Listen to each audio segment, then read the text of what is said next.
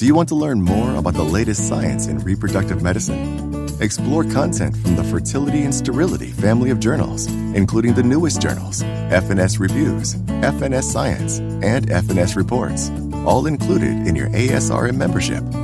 For even more content, follow Fertility and Sterility on social media, listen to the FNS On Air podcast, and participate in the Journal Club Global and FNS webinar series. To learn more about the Fertility and Sterility family of journals and its multimedia content options, visit fertstert.org. That's fertstert.org.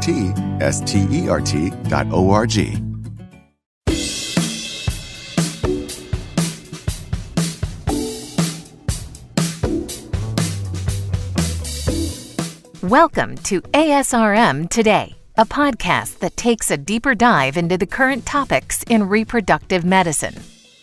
I'm Jeffrey Hayes, and today on the show, we have Dr. Audrey Gaskins, who is here to tell us about the ASRM Nutrition and Environmental Health Special Interest Group.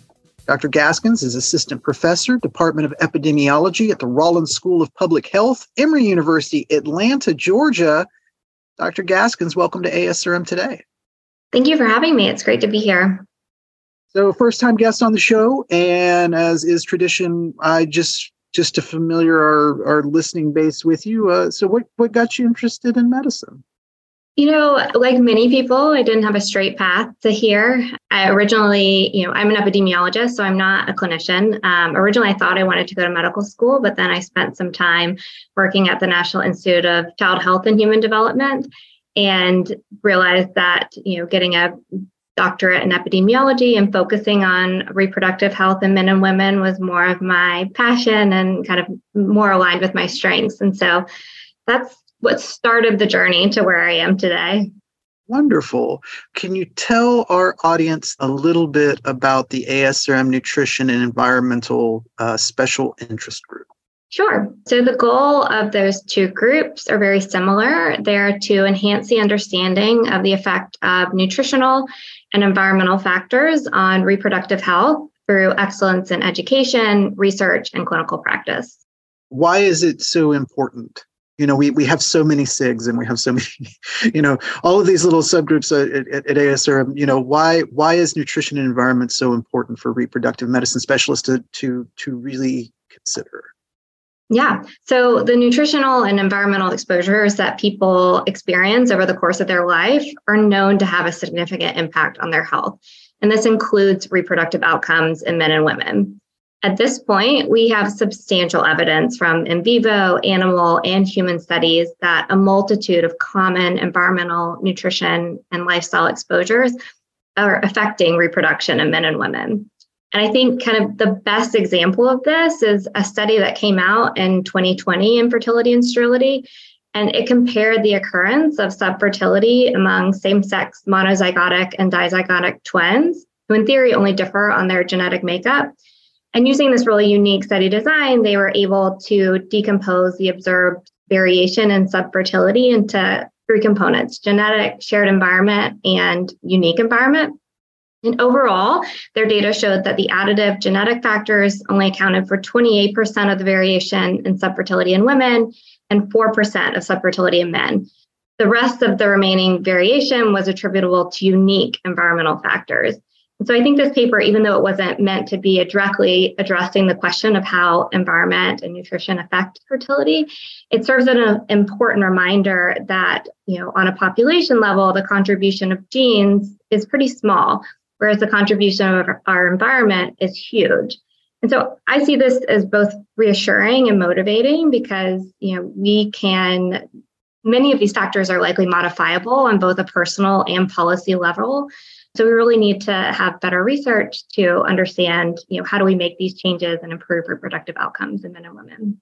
All topics are important, of course, but are there any major topics that you would consider maybe the SIG considers as something that in the area of doctors communicating to patients, something about nutrition and environment right now in 2023? Yeah, so in terms of nutrition, there's kind of 5 areas that I touch on, when I talk about the factors that, we have pretty good evidence of having an impact. The first especially in women, is taking a daily prenatal or multivitamin that contains at least 800 micrograms of folate, 15 micrograms of vitamin B12, and 1,000 IUs of vitamin D. Again, there's just time and time again, we show that a prenatal, a multivitamin with high levels of folic acid are beneficial for enhancing fertility, decreasing risk of pregnancy loss, as well as other adverse pregnancy outcomes.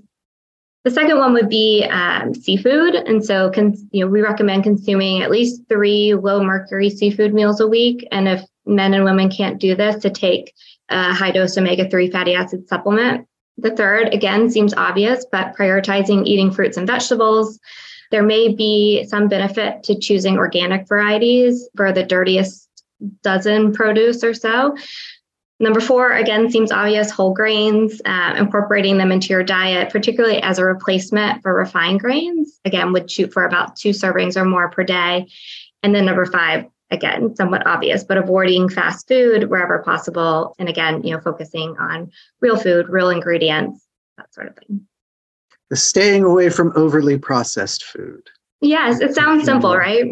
Yeah. Right. But, and hopefully my friend had texted me today that they're now expecting, and we're very excited, but he was expressing concern to me about, worried about, food prices, right? And how hard it's been lately, at least with inflation, to think about, like you say, we can say something as simple sometimes as eating fruits and vegetables and non-processed foods, but sometimes those aren't always the most reasonably priced. So I'm sure that there are a few patients out there right now who are starting to stress out just a little bit. Yeah, cost is a big one. Access is also something that, gets in the way of people fulfilling these recommendations. Just having a busy lifestyle. There's a lot of things on people's plates. And so, I get it. It's challenging. Are there, I don't know if this would be spilling the beans or if this is knowledge yet or known knowledge yet, are there any events at the 2023 annual conference in New Orleans that our audience could look forward to, that the Nutrition Environmental SIG is either sponsoring or maybe that nudging, people towards? Yeah, so we just found out that one of the interactive sessions that the EnviroSig co-sponsored was accepted, and we're very excited about that. It's called Environmental Reproductive Health, an important arbiter for health disparities. And so we have a great kind of lineup of speakers for that. And then we just put in a lot of great roundtables. So those are in the pipeline for ASRM 2023 as well. Well, that is very exciting, and we, of course, we'll post a link to the conference website. I don't know if the program is out yet, but if people will keep that link live, it'll be there eventually, and all these things will post there so that people can see and get registered for that. So thrilled. Today on the show, my guest has been Dr. Audrey Gaskins. She's been here talking about nutrition, environmental health SIG, and nutrition, environmental health in general. And it's been an absolute pleasure. Thank you so much for being able to do the show. Thanks for having me. This was fun. You can rate, subscribe, and give feedback on the show through Apple, Google, or whatever podcatcher it is that you use. You can directly contact me or us at ASRM, ASRM at asrm.org. And until next time, I'm Jeffrey Hayes, and this is ASRM Today.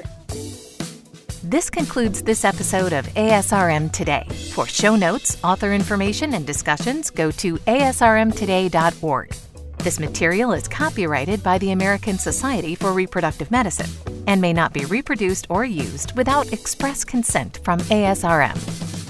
ASRM Today series podcasts are supported in part by the ASRM Corporate Member Council. The information and opinions expressed in this podcast do not necessarily reflect those of ASRM and its affiliates. These are provided as a source of general information and are not a substitute for consultation with a physician.